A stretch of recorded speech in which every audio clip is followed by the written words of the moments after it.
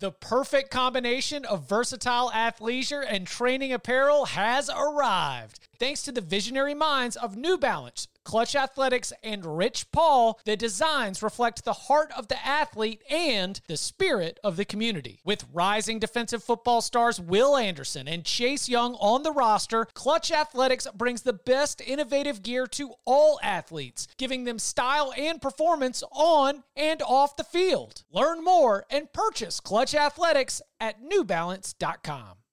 The all-new Hyundai 2024 Santa Fe is equipped with everything you need to break free from the dull work week and embark on an adventurous weekend with your family. The all-new Hyundai Santa Fe's features ensure that you can take on any adventure. What kind of features? Well, how about the available H-Track all-wheel drive so you can take on the dirt trails and kick up some mud? Or the standard third-row seating so your whole family can experience the thrill together? How about available dual wireless charging pads so no one gets stuck in the great outdoors with a dead phone? We're always trying to think about those great spring and summer getaways, but with a car like the Hyundai Santa Fe, anywhere can be your next adventure. To learn more about the all-new Hyundai Santa Fe, go to HyundaiUSA.com or call 562-314-4603 for complete details. Learn more about the all-new Hyundai Santa Fe at HyundaiUSA.com or call 562-314-4603 for complete details. Welcome back to the Cover 3 podcast with your hosts, Chip Patterson, Tom Fornelli, Danny Cannell, and Bud Elliott. It's your call for the best college football coverage, from National Signing Day to the National Championship and everything in between. CBS Sports presents the Cover 3 podcast. And welcome back to the Cover 3 podcast here on CBS Sports. That's Bud Elliott. That's Tom Fornelli. I'm Chip Patterson, coming to you live at youtube.com/cover3 and all across the 24/7 Sports Facebook network. Thank you for watching us live. Thanks for hanging out for our very first instant reaction show of the 2022 college football season. And look, this is also, yes, a Vanderbilt Hawaii pregame show. This is also live look-ins on the Florida A&M Rattlers, giving the business to the North Carolina Tar Heels in some inclement weather there in Chapel Hill. But lots to get to today. We will be hitting on, before we get out of here, the starting quarterback announcements of Haynes King at Texas A&M, the starting quarterback announcement of two different players as QB1 at Michigan. Much more on that later, but we have to begin where all of you came to this for the one thing that was hilarious. The college football season started with a "wouldn't it be hilarious?" and it was hilarious. The Nebraska Cornhuskers blew not one, but two double-digit leads. There were special teams errors.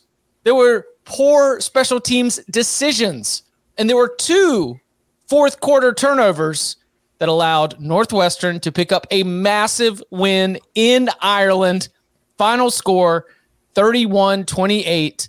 The Wildcats, as a double-digit underdog, go and get the win against the Cornhuskers. It leaves Scott Frost 5-21 in one-score games at Nebraska. It leaves Scott Frost 1-9 in his last 10 games, even though that point differential is -2.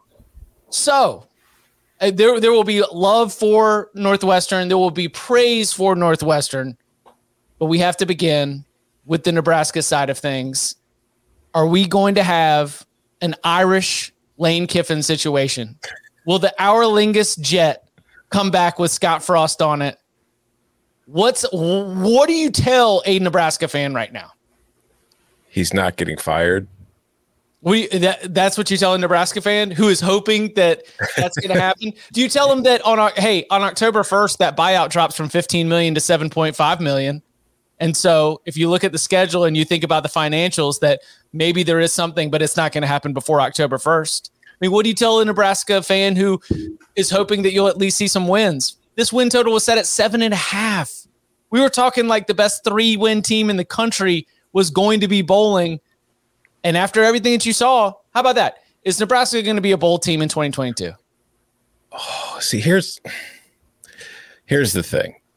If Nebraska was going to get to a bowl game, that was one of the games it kind of had to win. That was one of the games where you were relying on them to get a win, one of the 6 that they were going to need. So by losing that game, it hurts their ability to do so. But I don't want to get into the situation we do too often early in the year where I know that like the reaction show is about overreacting. It is, especially in week 0.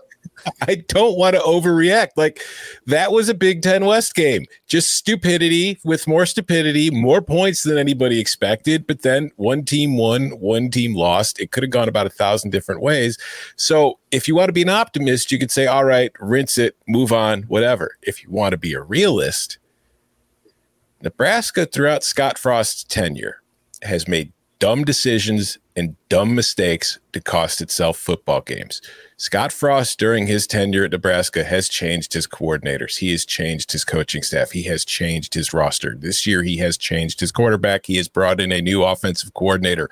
What is the one constant at Nebraska through the Scott Frost era with all the dumb decisions and dumb mistakes?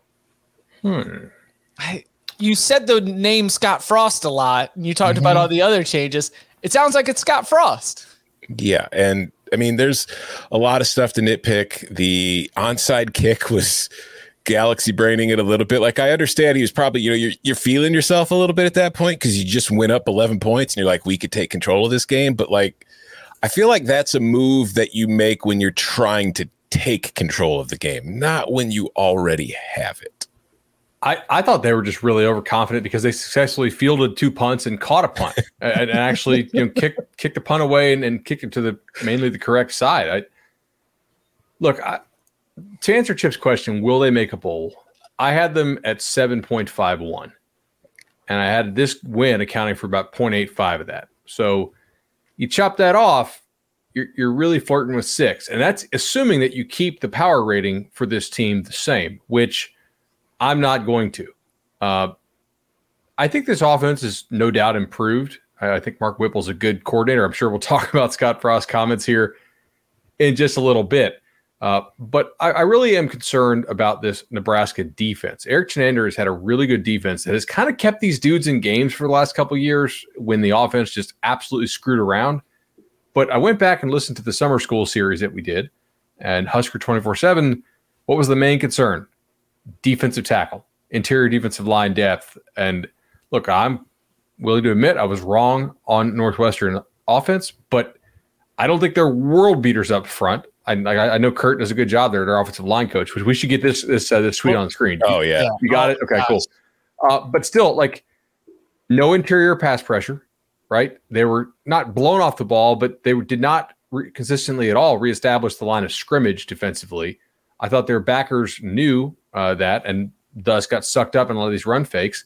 And it was just, hey, here's a run fake. We're going to pitch the ball out to the running back yet again. And, hey, Nebraska's tackling looks poor.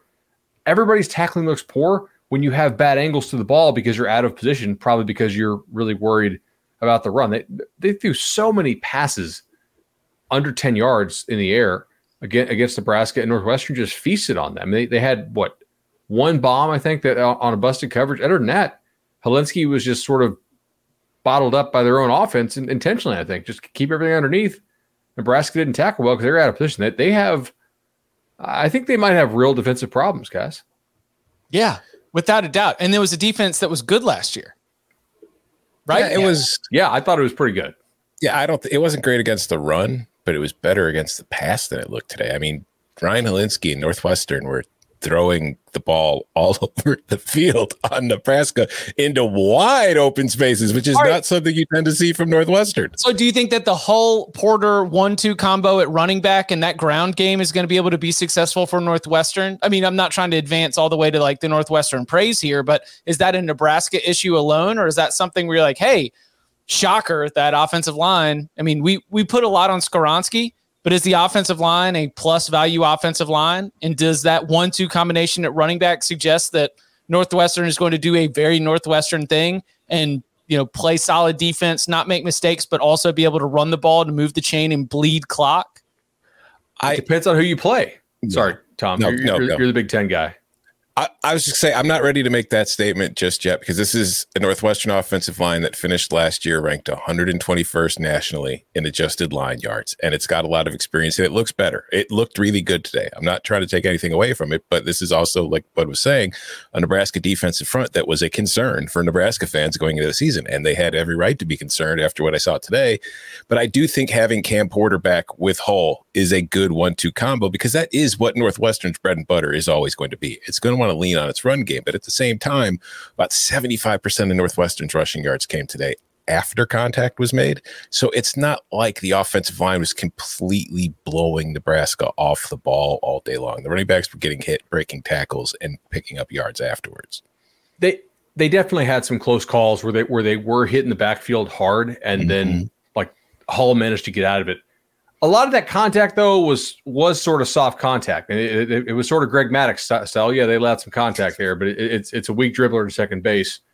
I was just concerned about Nebraska's defense. The offense, I didn't mind that much. I actually, if we can go to Scott Frost's comments here, I understood the comments that he made. I actually don't have a huge problem, with those comments, but I'm concerned about this defense, just personnel-wise, and I don't know if they have the guys to make a bowl now. So is it the creativity comment? Is that what you're going for? So Scott Frost said after the game that he credited Northwestern's coaching staff for the way that they schemed against Nebraska. Quote, I think we're going to learn as an offensive staff, you have to be a little creative in this league. Getting that from Jimmy Watkins, the Omaha World Herald sports reporter who I believe was on site in Dublin. Is that what you were going for? You got to be creative in this league, which to me seems like you're throwing Mark Whipple under the bus after Pat Narduzzi has spent all summer throwing Mark Whipple under the bus. And now, I mean, if you're Mark Whipple, man, just no win situation right here. I think that honestly, Scott Frost is saying that, and I'm not trying to just defend Scott Frost just to do it. Like I don't know him very well. But I think he views himself as part of the offensive staff, given that he is still, designing the run game, and thus I think he's basically lumping him in with that criticism. But obviously, if you're an outsider, it does come off as Scott Frost throws Mark Whipple under the bus. Just after that was your high-profile hire, right? You went and poached him.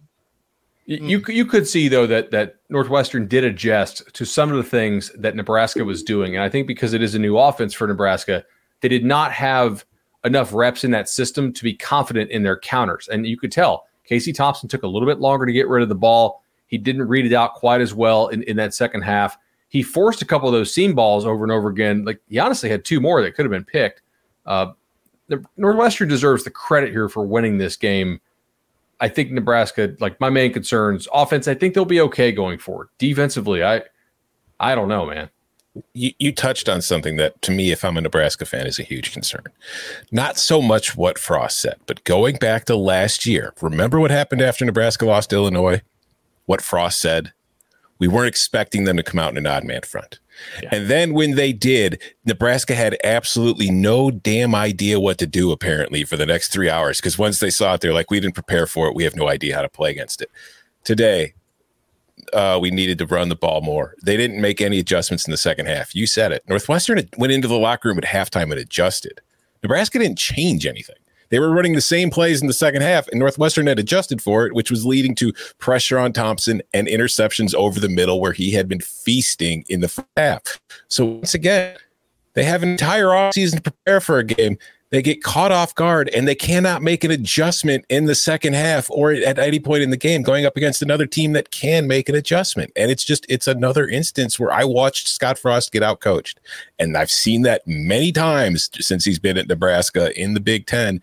And I don't know if it's going to be ending at any point soon. There's no reason to believe anything is going to change because Northwestern is a team. Pat Fitzgerald's entire philosophy is, and I made the joke tweet, I said Pat Fitzgerald's play sheet wears a chastity belt, but he's super ultra conservative because he just knows that as long as he keeps the game close at the end of the game, he's coached his team well enough to know that they're not going to make the mistake and they could capitalize on the other team's mistake.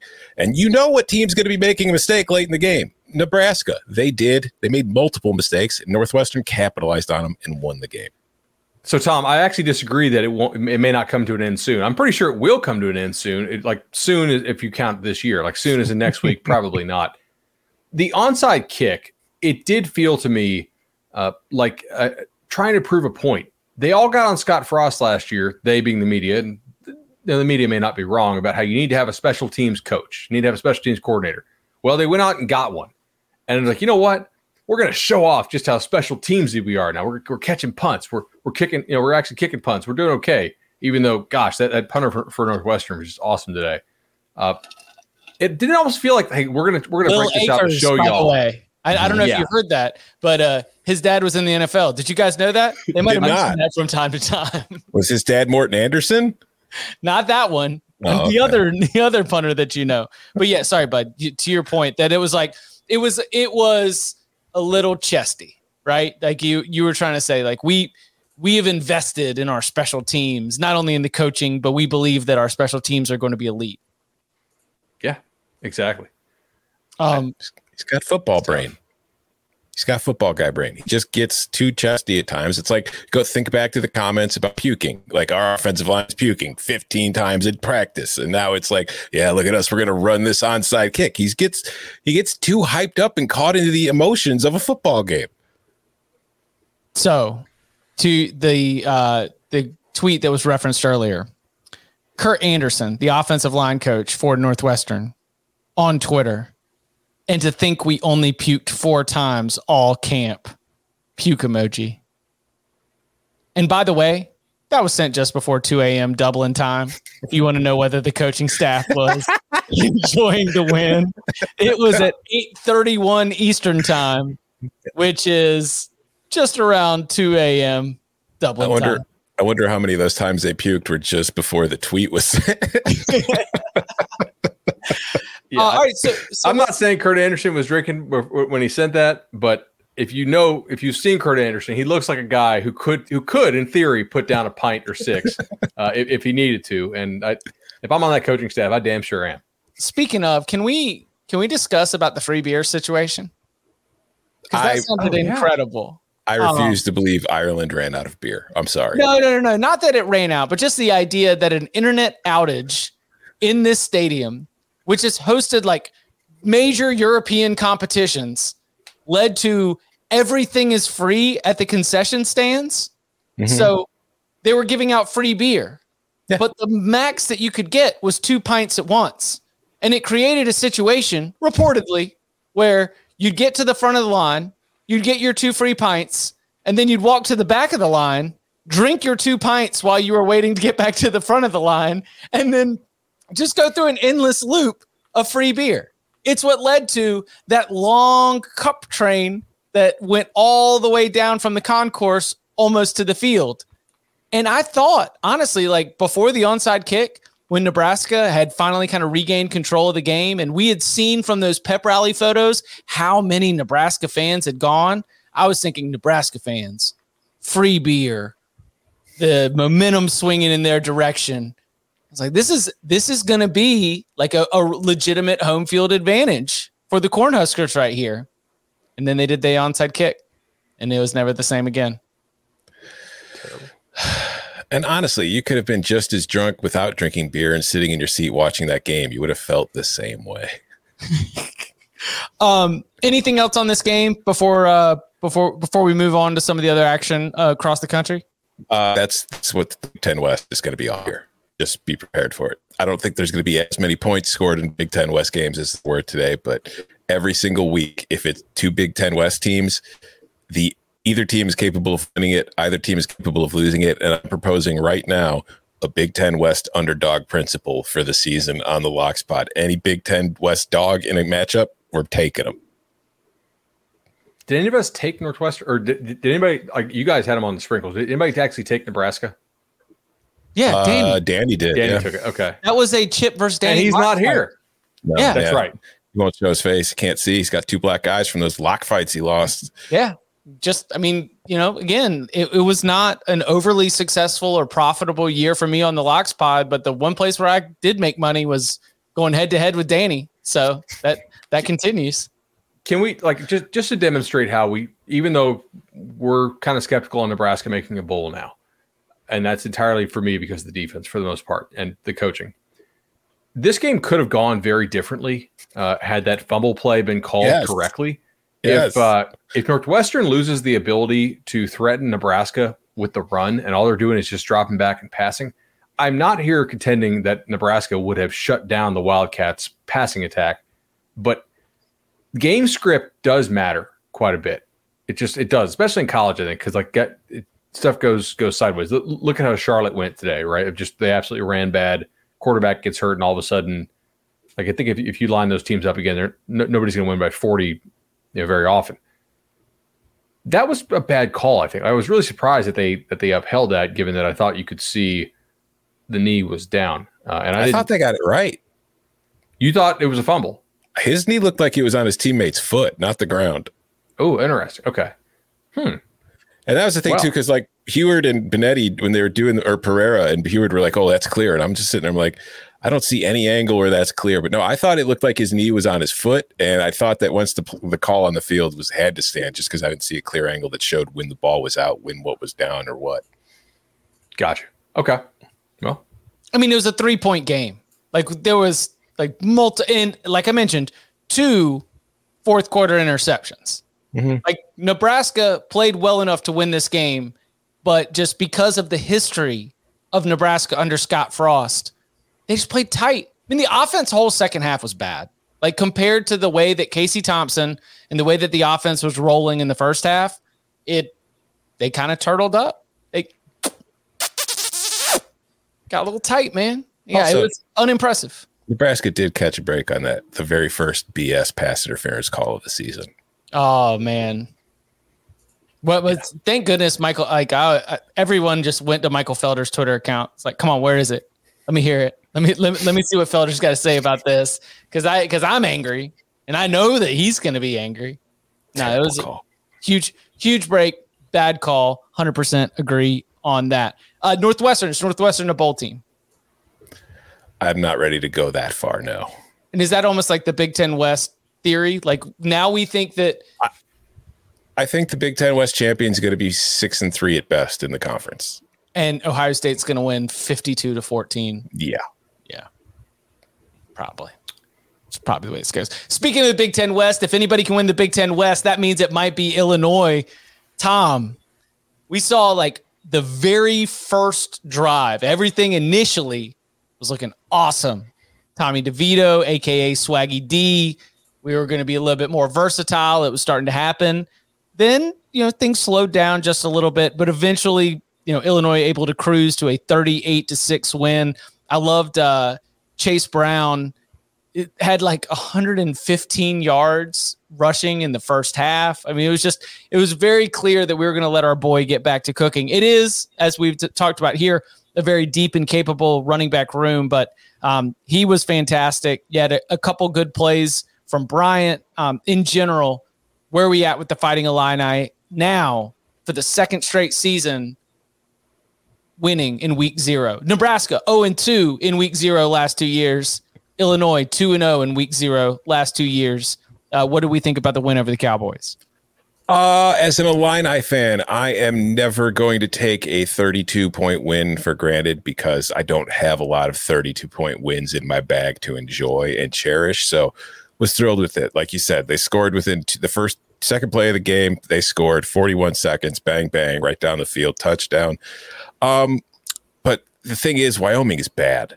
Like, that is not a good football team. Andrew Peasley was 5 of 20 for 30 yards. The Illinois defense deserves some credit for that. But it's just, as I was watching that team throughout the entire game, I don't know if that's a complete FBS too deep, honestly, just the talent level of player I saw on that team. So it's hard for me to judge what the Illini did because they weren't that crisp. They weren't that great, but they do have a road game to open the Big Ten season on Friday night at Indiana. So the thought process going in was I wasn't sure how much they were going to be trying to put on tape, how exotic they were going to make the offense look, what kind of wrinkles they were going to show. And they really didn't show any wrinkles. Like, honestly, the offense did not look that different from what we saw last year. There was more RPOs, but the tempo that you heard about wasn't really there.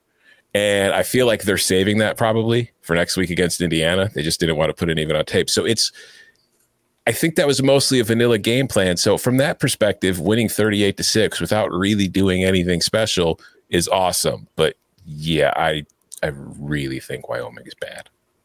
So I have a couple questions for Tom because he knows more about this team than I do. But like I was impressed by some of the like backfield style playmakers. Williams is not really a true receiver yet, but he's super explosive. I think those of us who saw him in high school when he played quarterback, obviously, I mean, like human joystick type stuff there.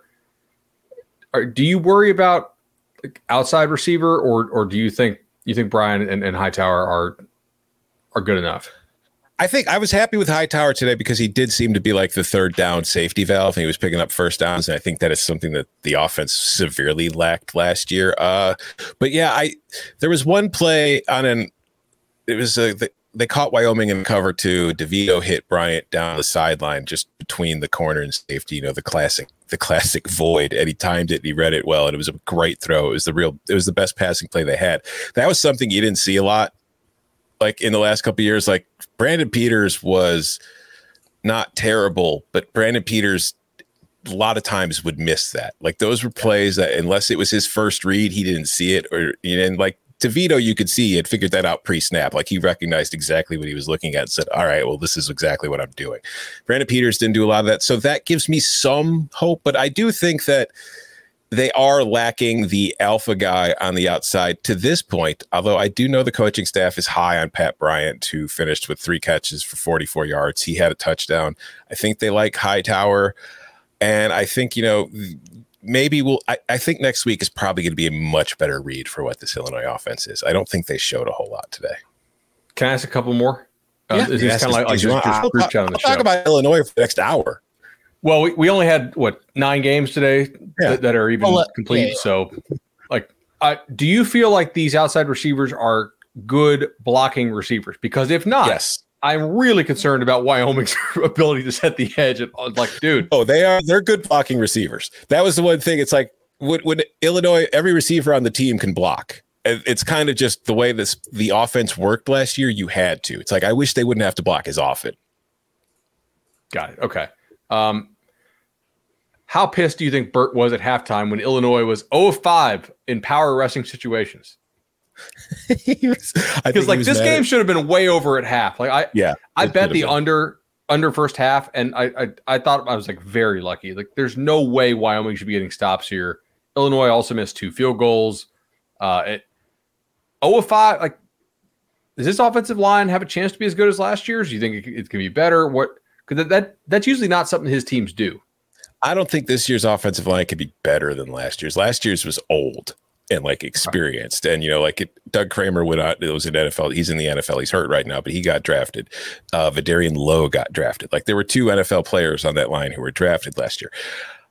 This is a younger offensive line. Alex Palczewski, I think, is going to finish the season with the most starts of any college football player in history. So he's got plenty of experience, but the rest of it's all new guys who haven't really played a ton or at least played together yet. So it could be a scenario where they're going to need some time to gel. Even if that happens, I still think last year's offensive line was pretty damn good. So to expect this year's line to be that good, I think is probably a bit too much. But I will say, as the game wore on, kind of what like we were talking about in the Locks pod when I took the over for them at 27.5, the 50-pound difference per man between their offensive line and defensive line definitely started showing in the second half.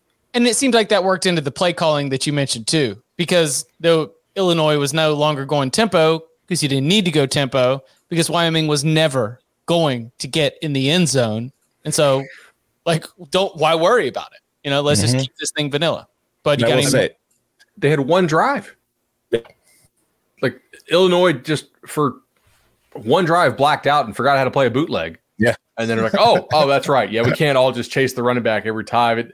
The quarterback was 5 of 20 for 30 yards and a pick. Mm-hmm. And the defense is going to be fine. Like I do worry about the depth up front if they stay healthy for the most part. The defense is going to be fine. The secondary is very good. It's very well coached. They don't make a lot of mistakes. You don't see blown coverages. The defensive line is solid. I would like to have seen a little bit more penetration from them today. My one concern is I think the linebackers got caught in the wash a little too often. Yeah. Tom cashed that lock win. We are celebrating some lock wins here on our Instant Reaction show. And if you want to participate in the Locks podcast, we actually have an opportunity. We've already told you about the auctions that are live right now to be able to get a private Zoom call with one of us to discuss pretty much anything that you want. Well, there's also a live auction to be able to be a part of a future Cover 3 Podcast Locks episode. Head over to our Twitter page at Cover 3 Podcast on Twitter to be able to get the link to that eBay auction where you can, with a not a donation, with your bid.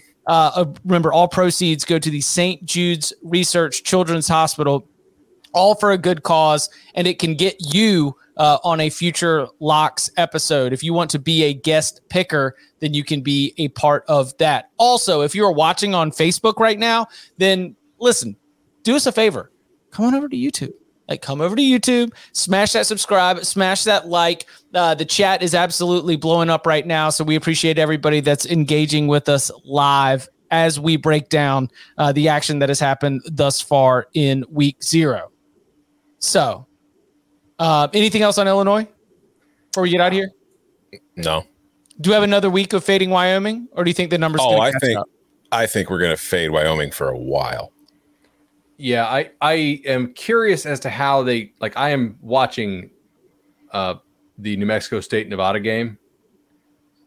They might be better than Nevada is, but I'm not really sure about that. Even though Illinois is a bottom half of the Big Ten type team, that's still a lot better roster than what you're going to see at a lot of these Mountain West Conference teams. So who does Wyoming have left in their non-conference schedule? I know this is great podcasting here to be live researching on air and talking about a Mountain West team that we all think is not very good. Oh, they play Tulsa. All right, yeah. So I already bet Tulsa -3 at them next week and -2.5 as well. They might get Northern Colorado. When that spread comes out, that's going to be we might have Tulsa laying a touchdown in Illinois could have scored 50 today if they didn't screw around so much. Mm-hmm. Yeah. Also, I will say there was one person, I tweeted something about Illinois and they were like, who cares? It's against Wyoming. And I was just like, listen, this is Illinois football. If it's against anybody fielding a Division I team and they're looking this good, it is a step forward, bro. Tulsa, Air Force, BYU, there are problematic matchups ahead for Wyoming. So we'll see how long it takes for the number to catch up, but that certainly does appear to be a hunch that this Cover 3 podcast had in terms of Wyoming, where they would be rated and the kind of point spreads that you would get. So right now, even though it looks a little dicey for a little bit, North Carolina is currently holding a 21-point lead against Florida A&M. Florida State had absolutely no trouble with Duquesne. We will talk about those two games, plus a lot more from week 0 and our starting quarterback news from Texas A&M and Michigan next. Robert Half research indicates 9 out of 10 hiring managers are having difficulty hiring. If you have open roles, chances are you're feeling this too. That's why you need Robert Half. Our specialized recruiting professionals engage with our proprietary AI to connect businesses of all sizes with highly skilled talent in finance and accounting, technology, marketing and creative, legal, and administrative and customer support. At Robert Half, we know talent. Visit roberthalf.com today. Hiring for your small business? If you're not looking for professionals on LinkedIn, you're looking in the wrong place. That's like looking for your car keys in a fish tank. LinkedIn helps you hire professionals you can't find anywhere else, even those who aren't actively searching for a new job but might be open to the perfect role. In a given month, over 70% of LinkedIn users don't even visit other leading job sites. So start looking in the right place. With LinkedIn, you can hire professionals like a professional. Post your free job on linkedin.com/recommend today. So when UConn was up 14-0, what was running through y'all's head? I'm going to win this lock fight with Danny. Honestly?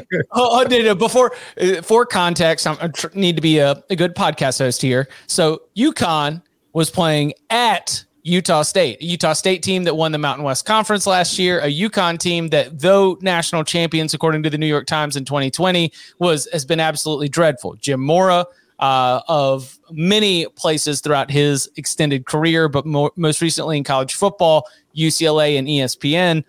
He took over. We've had mixed reports. Some people are very positive on what Jim Mora can be for UConn. Some people are very negative on what is going to end up happening with this Huskies experiment. So when the Huskies were up 14-0 on the road against the reigning Mountain West champions, what went through your head? Well, I knew who was starting for them. Yeah. I was like, how in the heck? 'Cause I wasn't actually watching it live, and I used the YouTube TV like key plays feature to go back through. Like, oh, so Utah State's just not going to play any run defense today. Okay, this is guys. At some point, you may want to like take on a blocker or tackle. But there was some unknown as to what exactly UConn. Like we knew what they would do. We talked about it on the Locks Pod. They have 4 quarterbacks. They're all running quarterbacks before they're throwing quarterbacks. It's pretty clearly they were going to run the QB and do things off running the QB. But there's still an element of exactly how are they going to try to do it. There's different kind of quarterback runs you can do.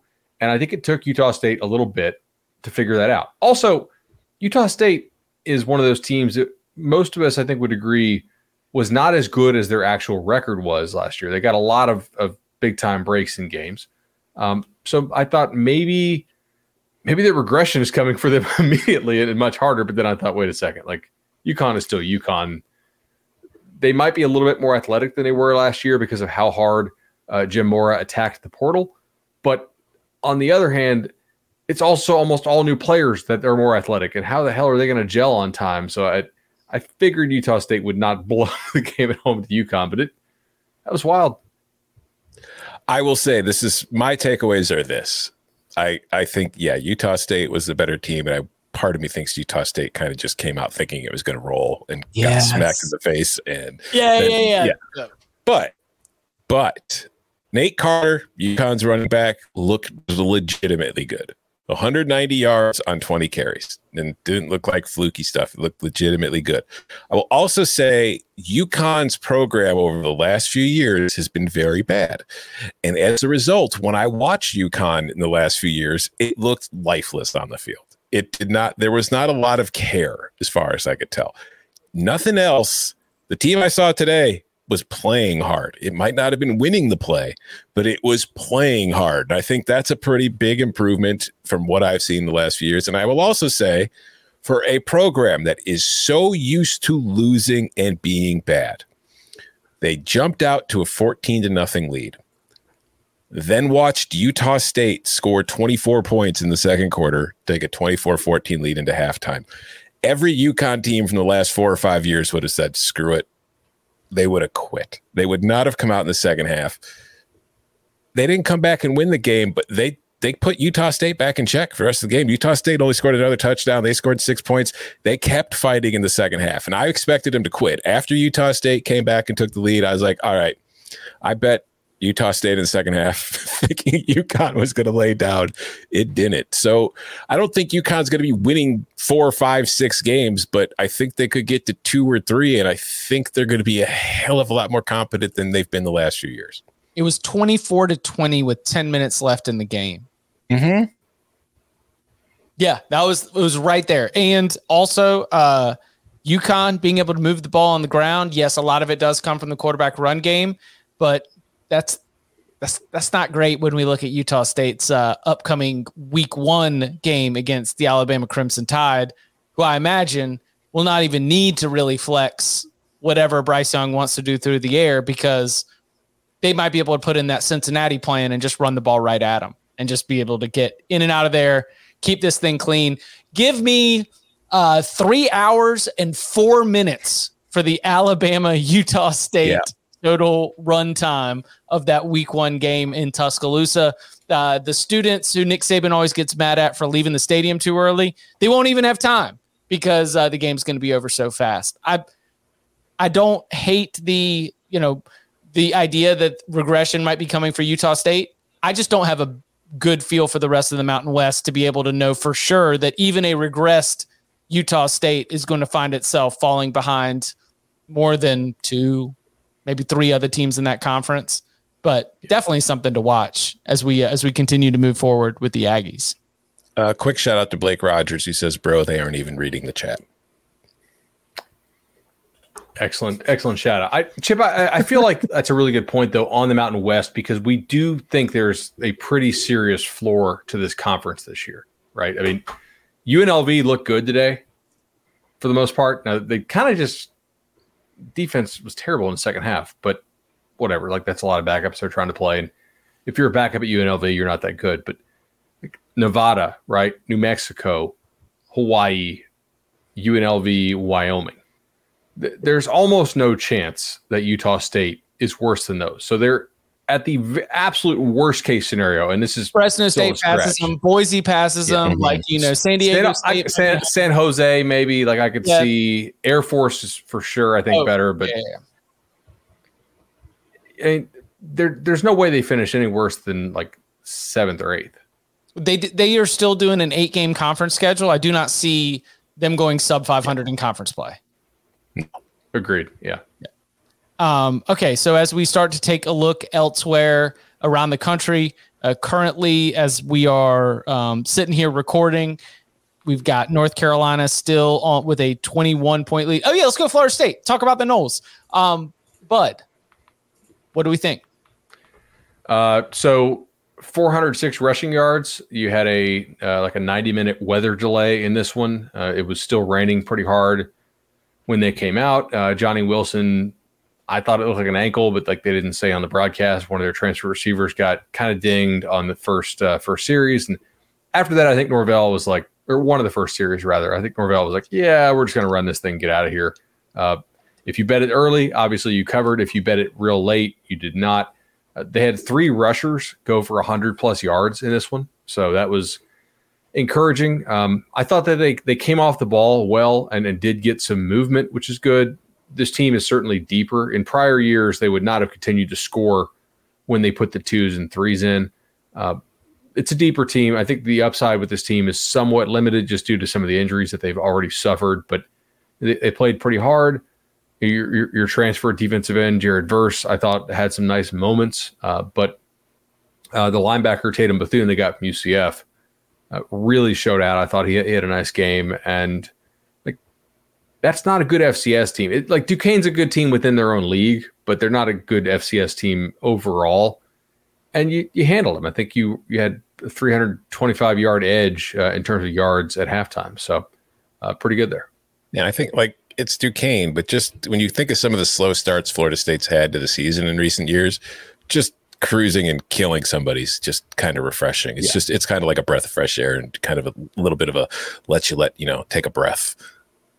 Oh, no doubt about it.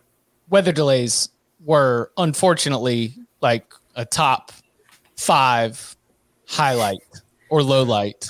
Also an annual rite of passage for Florida State football. So they got it out of the way right to the start. Yeah. We're in one right now, by the way, in State, Nevada. Yeah, man. New Mexico State, this is going perfectly to script. Jerry Kill is just doing his Jerry Kill thing. Nevada has 52 seconds of possession time. Jerry Kill already has 10 minutes and 39 seconds. This JUCO quarterback, they got Diego Pavia. He won the JUCO national title. He can run it just enough. Like, this is good. Nevada's going to get tired. And then they got lightning strikes. So now Nevada gets to go back and figure out a game plan for this kid who can run really well. And I'm sure this is going to just go terribly. It's going to kill us. Yeah. We will be fine. Okay.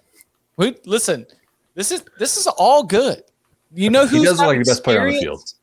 You know who's got experience at leading a team through adverse conditions to overcoming the types of hiccups that you're going to have? It's Jerry Kill. It's not Ken Wilson. Come on. That's true. That's true. Believe in the Aggies. Keep the faith. I've always said this about Ken Wilson. He's not built for this. We have always said this. I feel bad for Ken Wilson. I know. That job is so hard, man. And we spent so much time telling everybody to fade your football team because we were trying to help our listeners out. But he as a former man that loves that program. That's what I'm saying. Yeah. He spends so much time in Reno dedicating his time to trying to make the Wolfpack, 2 words, better. Goodness gracious. North Carolina, again, up currently 35-17 over Florida A&M. I will say that Drake May, who has 4 touchdowns so far out of those 35 points, looks pretty good. busted a run, got that 6'5", 220-pound frame out there scooting a little bit.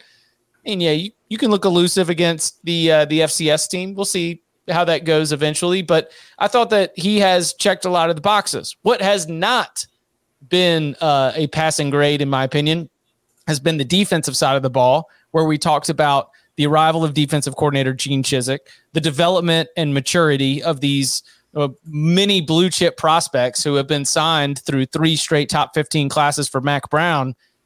And Florida A&M's kind of getting what it wants. And maybe North Carolina is also going through that spring game type mentality. But I will say that with 21 minutes left to go in this game, North Carolina is up 35-17, and I do not think they're safe at this point. If they turtle up and go totally conservative, I could see this getting a little bit sweaty. North Carolina will win. That's my prediction here at this point in the game. But yikes is probably my early take so far from the Tar Heels. Bo's just scored. Oh no. Yeah. Oh no. What was a lot of game left? How? It was an off tackle run, but they've been throwing a lot of little screens and stuff. Trying to beat him up on the perimeter. Yeah. Gimmicky. It's all right. Clark Lee will adjust. We'll be fine. Oh man.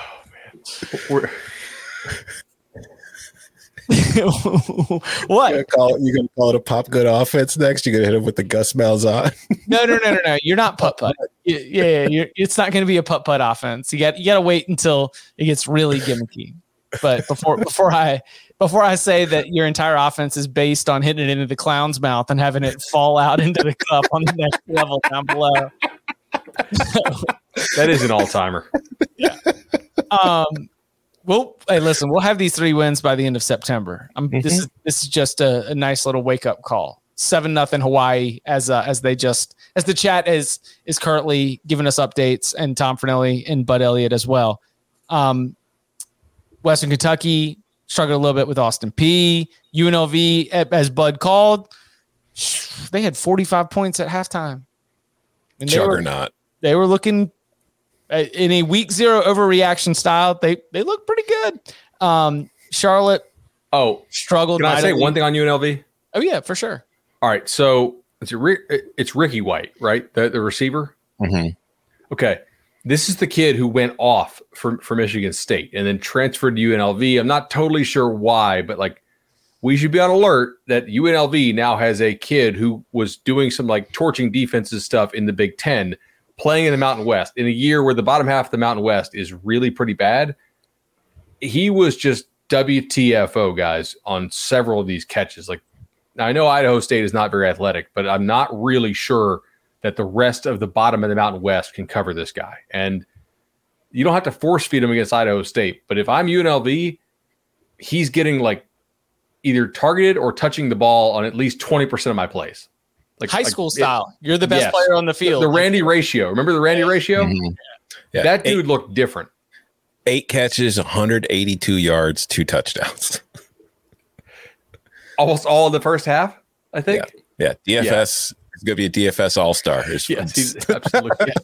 If you're playing college football DFS, again, that is Ricky White, the UNLV wide receiver. You want to make him a mainstay of your lineups. When they play Wyoming, make him your captain. FAU 43-13 against Charlotte. I put a lot of that on Charlotte. Though, FAU kind of got things cooking for sure. What do you think? I watched most of this. Sorry, you did? No, you go first. Yeah, then you go first. All right. So Charlotte comes out. They score on a bomb on an offsides, right? Where the dude for Charlotte kind of, nice catch and run. And then FAU comes out. They go 35-yard pass, wide open touchdown pass, overthrown, 50-yard touchdown run. And I was like, that's seems like Charlotte's defense is not very athletic here. FAU did sort of the patented, let's shoot ourselves in the foot a little bit with penalty stuff, screwed around for a little bit, and then they continued to mash the gas. Then Chris Reynolds for Charlotte, and Charlotte was moving the ball on FAU somewhat. They just weren't really finishing drives. Chris Reynolds gets hurt. He misses probably the last 10 minutes of the first half. Then So James Foster comes in. He's not very good yet. And like maybe I'll positive jinx him because I said Helinski wasn't very good. And he starts out like, $1 million for $1 million today.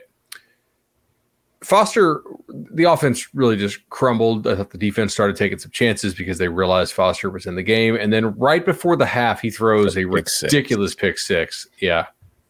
Somehow this game still went under, I guess. I'm trying to do a better job of actually looking at the people I'm talking to, even though I do listen. So I haven't seen the final score, but it's 43. That was problematic. It's 50. So it's 56. I missed out on my my overlock by one red zone conversion by FAU where they had to kick a field goal instead of scoring a touchdown. Oh no, Chip. So there was some wild stuff going on. FAU tried 2 2-point conversions with Willie Taggart's son. Mm-hmm. Did not go well. No. If they just kick their points, Chip wins. Yeah. Sorry, it's Chip. all right. Hey, no, listen, I got my lock fight win. I got the Illinois first half. That's a lock agreement with Bud. Like get a couple W's up there on the board. I'll be good as long as we get New Mexico State to bring this thing on home. I like what Vandy's doing on offense right now.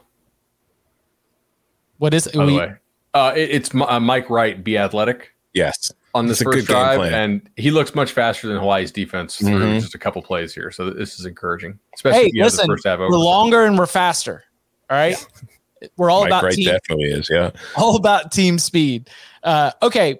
Other big news across college football that wasn't just the on-field action. We did have, as we mentioned earlier, some starting quarterback news. The first at Texas A&M, where it was announced that Haynes King will be the starting quarterback for the Aggies at the start of the season. He beat out Max Johnson, the LSU transfer. He beat out Connor Wegman, the talented but still freshman quarterback in that room. Haynes King has previously in his career, when fully healthy, been dubbed as somebody who was going to be able to lead Jimbo Fisher's offense. Do we believe that he is ready to come in and take over? And what are the expectations with him with him under center? I believe in him.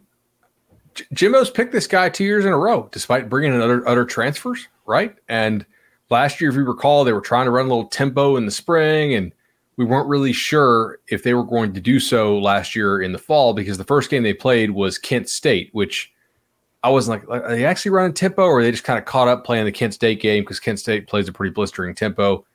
Then they get out there to Colorado. He gets hurt pretty early in that game, rehabs his way back. They brought in Max Johnson, and they have the freshman, but this is the guy, if healthy, I thought was going to be the dude. And it seems like he's healthy, and Jimbo seems to like him. So for them, it's really like, can you develop some receivers, right? And let those guys go make plays. I trust Jimbo to coach quarterbacks. He had Calzado looking good, and apparently Calzado's running third string right now at Auburn. So to me, it's just receivers. Can you get guys and actually like let them go play in your offense? Here's your 1,000-page playbook. Learn it. Yeah. Hey, at least it's not the freshman or the transfer who has to learn the 1,000-page playbook. Haynes King got to spend all that time last season while he was getting healthy, learning the 1,000-page playbook. Yeah, no, I'm with, but I think Haynes King's a good player. So I think it's a logical choice, and I think it's probably the best choice for the Aggies. But, we're going to need proof of concept still, too. And Texas A&M, by the way, can win 7 or 8 games without having anything close to a dynamic like wide receiver play. They can continue to just be Texas A&M, and because they are so loaded defensively, they're going to be very good running the ball. You can just go out there and execute. So another an offense that we expect to be one of the best in the country. We still don't know the quarterback, even though we got a starting quarterback announcement, because the beginning of the official release from the University of Michigan football was, we have made a decision. And then in the 2 paragraphs that followed, they went on to explain that they have not made a decision, that the starting quarterback for the first game is going to be Cade McNamara, who was the starting quarterback last season, led Michigan to the first outright Big Ten championship since the early 2000s, led Michigan to the college football playoff. But then the starting quarterback for the second game is going to be J.J. McCarthy, who also played a little bit, but was not the starter last year. So then after week 2, Jim Harbaugh says they will make a decision on who will be the starting quarterback. For game 1, McCarthy will be the backup. For game 2, McNamara will be the backup. Whew, I don't know, man. It's almost as if the same kind of game, and I think I might have mentioned this here, and I apologize if so, but when Nick Saban, before he recruited Tua, before he had Bryce, when Nick Saban would be trotting out Blake Barnett and Cooper Batman, and I know his name's Bateman, but he would have 4 quarterbacks listed as going into that season opener. And sure enough, he would play a lot of these quarterbacks through the first couple games of the season. The traditional line was that before the SEC opener, they would finally land on one. This reminds me of that, to which I say, sure. I mean, Michigan's in a pretty good place right now. Both quarterbacks, I think, are good. But what do you make of the news here in terms of the way that Michigan's approaching it? Do you approve of Jim Harbaugh's decision that was not a decision? Here's what's happening. Jim Harbaugh's sick of being asked about it. That's all that is happening. Cade McNamara is going to start the first game. And then guess what? J.J. McCarthy's going to play in that game too, just like they always do. And then J.J. McCarthy will take the first snap of the second game, and Cade McNamara will play in that game too. And then at the end of it, both will have played well because they're playing against Colorado State and Hawaii. So neither will have separated themselves from the pack unless one of them just plays terribly and turns the ball over a bunch. And then you go into week 3 against UConn, and one of them will start and both of them will play. And then you're going to go into Big Ten play against Maryland at home. And I'm guessing Cade McNamara will probably be the starter. But this is just Jim Harbaugh saying, stop asking me about it, because they haven't decided yet. And he's going to use the entire non-conference schedule to figure it out. Chip, do you ever tell your kid, because I said so? No, I haven't, actually. All right. So I've been using that some, and my wife does not like when I tell him to do something. He's like, why? Because I said so. It's not very nice. So I've come up with a new 3-prong approach, right? 3 reasons why I'm going to tell you to do something. Health and safety, moral character, or timeliness. If you don't do what I say, get in the car, we're going to be late. Okay? So I asked Maggie, I was like, could you think of anything that I would tell him to do that would not fit in those 3 things? And she's like, I'm going to get back to you on that. So I think it may be working. This is Jim Harbaugh basically saying, because I said so. I want to do whatever I want. Let's go back to our Locks Pod episode, or not the Locks Pod, but the season preview episode, and pull up that Michigan schedule. We noted how they might have a couple things wrong with this team, but they had a month and a half. I mean, they're going to be trick-or-treating before they actually have to play a real game. Colorado State, Hawaii, UConn. I mean, they might start Harbaugh might come back and start a game or something for the third one. He would love to. Hosting Maryland, who they will beat because Maryland's defense is trash. Now, Maryland may score a little bit on them, but they'll beat them. Then they got to go to Iowa. If Iowa has an offense, that might be really tough. If they don't, it's just kind of tough. Then they get Indiana. It's hard to see them being anything less than 5-1 through 6 games. And they have all the time in the world to figure this out. Mm-hmm. Yeah, it's going to be the same as last year. They're both going to play. One other thing on this, I would say, what happens if Cade gets hurt?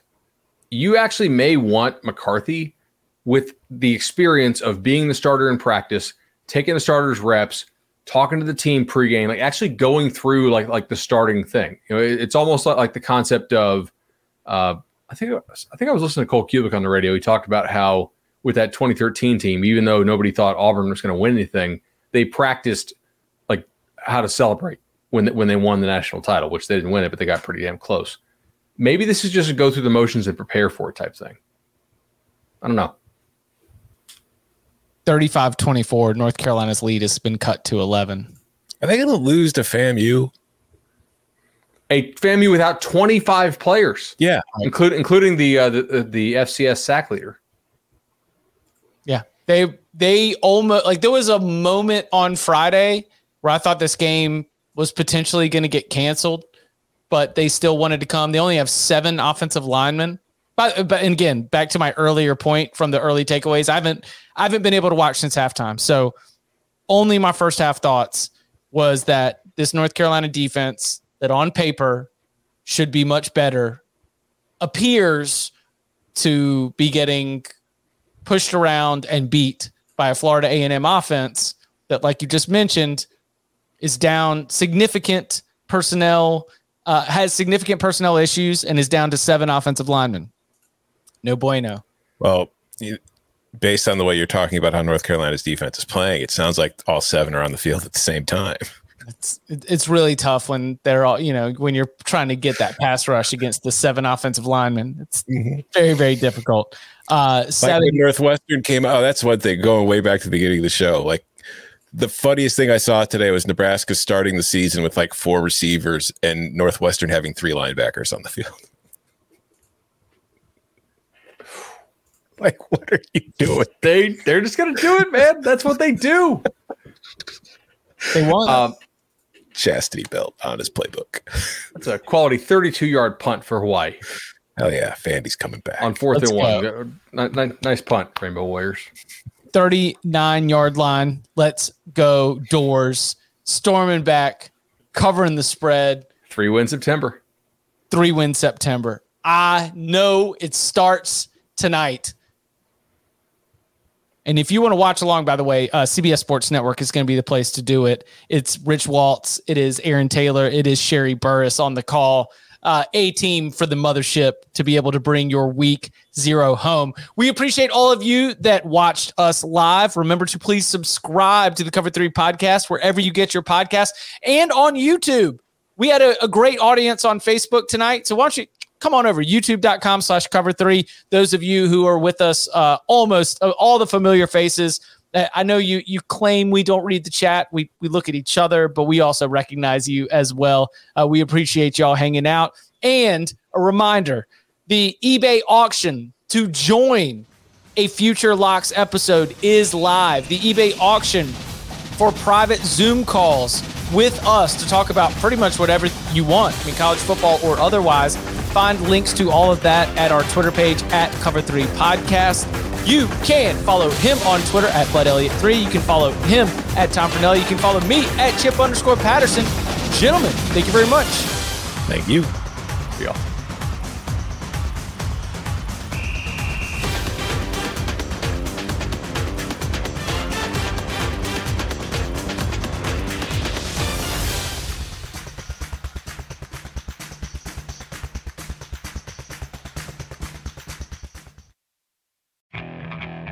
Okay, picture this.